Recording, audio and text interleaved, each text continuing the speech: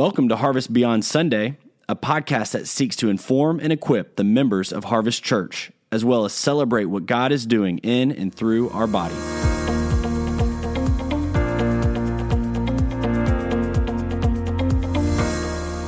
Welcome to the Harvest Beyond Sunday podcast. My name is Graham Spell. I serve as one of the pastors here at the church, and today I'm joined by Bill Garner, our executive pastor, a discipler and mentor of mine, a man that I'm grateful for. Bill, welcome to the show. Thanks, Graham. It's good to be here this morning. Bill, everybody that comes on the show, I asked to share about a 2 to 3 minute testimony. Would you tell us how you met the Lord and how you found yourself here at Harvest? Yeah, I will. Hey, Graham, I grew up in Memphis. My dad was in the Air Force. I was actually born in Texas, but when we became teenagers, my mother was concerned for our spiritual well-being, and so she made sure that one weekend she put us in front of the gospel and sent us off to a youth conference. And at that conference, all three of us got saved. And from that point on, I struggled with what God wanted for my life or wanted me to do with my life through high school, and felt a call to ministry. And so I ended up going through college and then to seminary, and from seminary I taught for a couple of years. And then I ended up in student ministries, became an executive pastor at a local church. From that point on, life took a few turns and shifts, and about 12 years ago, I met Kenan Vaughn at a restaurant, local restaurant. We had lunch and heard about the ministry he had going here with Downline. And man, God really used that lunch as a catalyst in my life to move me toward full-time service again. I had been out for a little while and ended up going through Downline. And at the end of Downline, God just worked in my life to say, hey, I'm not done with you yet. As you can imagine, since I'm a little bit older, 65, it's hard to condense 65 years into 2 minutes, but I'm working hard at it. So I'm only giving you a 30,000-foot view of the last third of my life. But after going through Downline, I ended up getting a job at another local church, working as an EP, and then went to work with Kenan for a couple of years. We got to know each other a lot better, and went to work with him, and he started a church, was going to start a church, and asked me if I wanted to come. And I said, yes, I would love to come. And God brought me here 7 years ago to work with Kenan. Came in as an operations guy initially, and about a year later became the EP. The rest is history, as they say. It's been a whole lot of fun, exciting. It's when I was growing up, some of the more famous athletes that were playing in those days talked about, basically in life, they wanted to slide headfirst into home plate.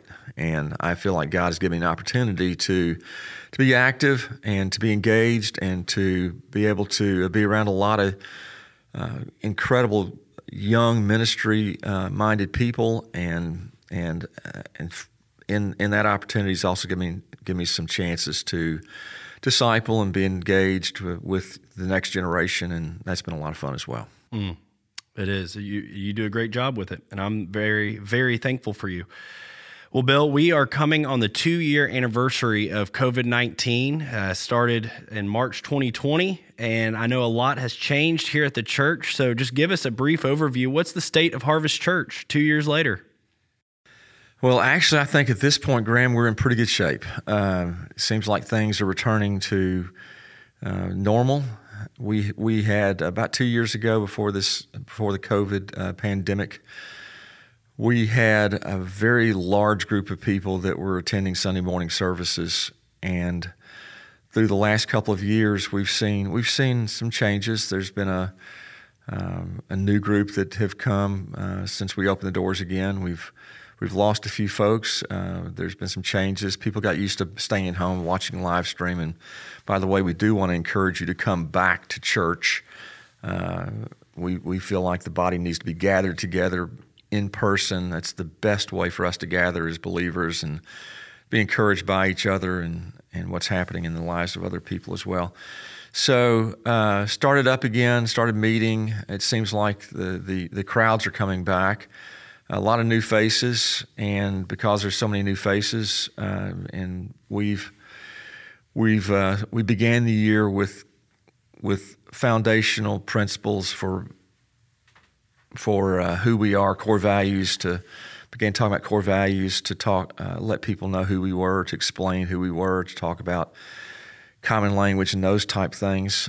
Because I'll tell you, I was a Christian for a long, long time before I really understood what discipleship was, and I did not understand it in the same sense that I learned it from my downline experience. That was a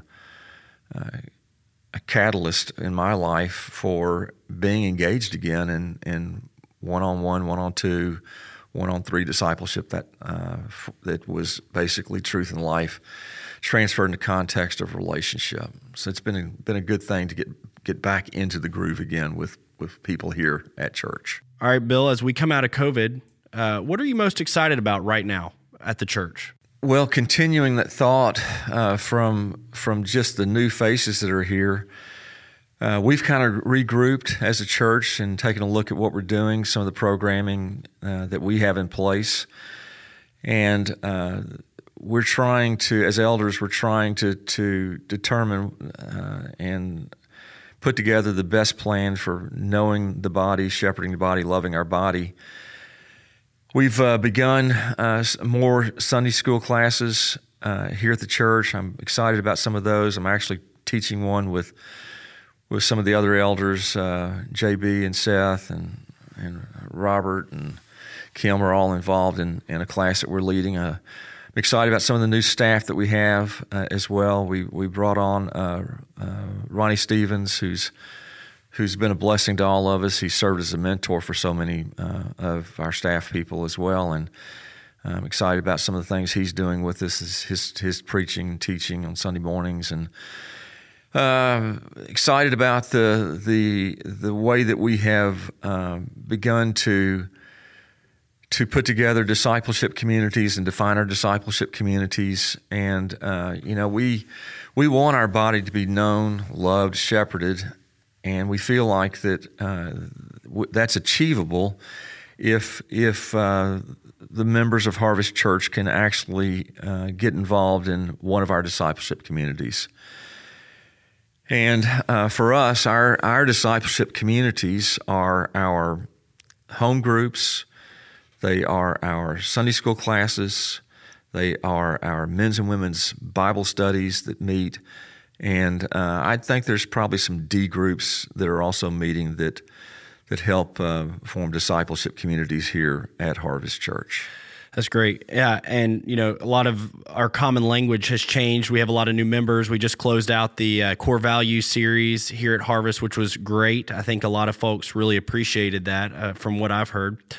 And you mentioned that our discipleship communities are our home groups, our Sunday schools, and our men and women's Bible study groups. And the purpose of those is to help every member be known, loved, shepherded, and discipled. We want them to develop community through being known and loved, and then grow in maturity through being shepherded and discipled. We have, 32 elders on our elder board right now, and they do a great job of shepherding our members. Explain to our congregation, how do our elders shepherd our body? Graham, what we've tried to do with our elders is we use a principle that I think that Jethro, the father-in-law of Moses, taught him when the Israelites were in the Exodus, and Moses was he was overly involved in so many people's lives and spread so thin that he couldn't get everything done. And so we have a limited number of elders at the church right now, and roughly about 1,500 members or so. Maybe it's 1,600 at this point, but for us to be individually in contact with each of those members would be an impossibility. Most of our elders they have jobs and outside of the church and families, and so for them, we're blessed to have elders who are very engaged and who take eldering seriously and understand their responsibility and want to do the best job they can. So we're trying to do it the best way that we can. And what we've done is we have created these groups the groups that we have, our communities, the discipleship communities we have with the home groups, all have home group leaders. Sunday school classes all have Sunday school class leaders. The men's and women's Bible study is set up in such a way that in those Bible studies there are table leaders. And so we're trying to connect our elders with the leaders of those groups. And from that, we're able to minister to the leaders, the home group leaders, the Sunday school class leaders. Our elders meet with those or leaders on a semi-regular basis to connect, to help with any issues that might be ongoing in those groups, to be made aware of special needs, financial needs, those type things, marital issues, just any of the things the normal everyday things that arise that can cause problems and difficulties in homes and families and inside the church. So there's a constant contact with those leaders and a desire to try to shepherd those leaders as best we can from an elder perspective, and then and also equip those leaders so that those leaders can actually work with the groups that they have, be under shepherds in the groups that they lead, and minister to the needs of the members that are in those groups. Yeah, and so what I hear you saying is, if you want to be shepherded by our elders, you got to be in a discipleship community, a home group, a Sunday school, or a men and women's Bible study group, right? Yeah, I think that's the best way. It's hard for us to shepherd you if you're not engaged in one of those areas. And so, again, we're just trying to provide opportunities for you to connect and grow and to be known, loved, shepherded, and discipled while you're here at Harvest. And those are the programs that we've set up for that at this point in the life of Harvest. That's great. And I hope, part of my job, I think, is making it as easy as possible for people to get plugged into one of these communities. And I hope I'm doing a pretty good job at that. I hope it's as easy as possible for you to join one of these communities. Bill, I want to, round third and head home on this podcast, but I once heard that there are the life cycle. I'm going to throw this at you. This isn't on your show notes there, but I heard that in the life of a church, there's 3 stages: the mission stage, the monument stage, and then the memorial stage. The mission being everyone's excited, on fire for the church, showing up, beating the drum, the tip of the spear is white hot. And then there's the monument where you're established, people know you exist, you're on a great street corner and people hear Harvest Church, they know, oh yeah, I've heard of that church. And then there's the memorial stage where the congregation starts to die off. It's not as prominent in the community anymore. I feel like we are smack dab in the middle of mission and monument, and I think that's a great place to be. How do we continue in that area? That's a great question, Graham. As far as the membership is concerned and the body life and where we are, it's I'd say from doing this a few times, you're spot on. There's a when you start a church, there's a lot of energy that the church has initially, and everybody's on mission. A lot of times it's because there's a common language. You start together, you're forming something. Everybody knows what the purpose is and why you're doing what you're doing, and there's excitement. It's new, it's fresh. You're taking a risk, so there's just energy that's created when you're starting. You everybody's in the foxhole together, and you don't know what's going to happen. So it's fun to watch it grow. I think from a membership perspective, I learned a long time ago that we don't want people just to come to church. We want people to actually be the church. And so membership's not the finish line. It's the starting point for engaging in our communities. And so from a discipleship point of view, and a Great Commission point of view and a witnessing point of view, there are some fantastic passages that anchor us, like Acts 1:8, which talks about receiving power when the Holy Spirit comes upon us and being witnesses in Jerusalem, Judea, Samaria, and the uttermost parts of the world. And so we take that very seriously. And I think if you come to Harvest, you're going to be challenged on a weekly basis through things like the mission moment that remind us to be on mission and what we're doing missionally, through the preaching of the Word, where the Great Commission is constantly part of is something we are regularly confronted with, the commission that Christ gave us to go and to make disciples and to baptize and to teach and to remember that that's our job. That's why he left us here. And so I don't think we get very many people that stay long at Harvest that aren't wanting to be engaged and in discipleship. And again, when you think about discipleship and what it is, it's truth and life that are transferred in the context of relationship. And so we want people to grow. We're encouraging people to grow in their faith. We're trying to, as Ephesians 4 talks about, to equip the body for the work of. We're trying to equip the body, challenge the body, encourage the body, and we do that through our core values, of course. But that's one of the challenges, I think, of having turnover in the church. Especially coming out of COVID. We had some people, for whatever reasons, that moved on to different places, and we've got, it seems like a new body almost. It's not entirely new, but there's a lot of new faces here that have come. And Graham, it's interesting, especially in a community like Memphis. You've got an evangelical community. People, there seems to be, just in my lifetime, people like to go to the newest, hottest church, something that they want to go where something's happening. And so a lot of times when that's going on, you end up attracting people. They're good people, but they're coming because something's going on. They don't know exactly what's going on, so they get over to the newest church, and they have to be trained. You have to let them know what we're all about, and you have to equip them. And so things like discipleship. When we talk about discipleship, we want every member involved and engaged in discipleship. It's not just the work of the pastoral staff or the elders or the mature believers. We want every member engaged. And through the years, I've seen people, a lot of older people. There's some testimonies from the elders on our session that have been elders in other churches for a long time, that just kind of stood on the sidelines and watched for a long time and didn't even think they could be engaged again. So we've had people in their 50s, 60s, 70s that are re-engaging and getting out on the playing field, so to speak, and trying to make a difference, to pour into the lives of younger people. For the longest time at Harvest, we focused on one of our core values is diversity, as you know, and we've tried to create programming that helps with generational diversity, because we think that young people can learn from older people.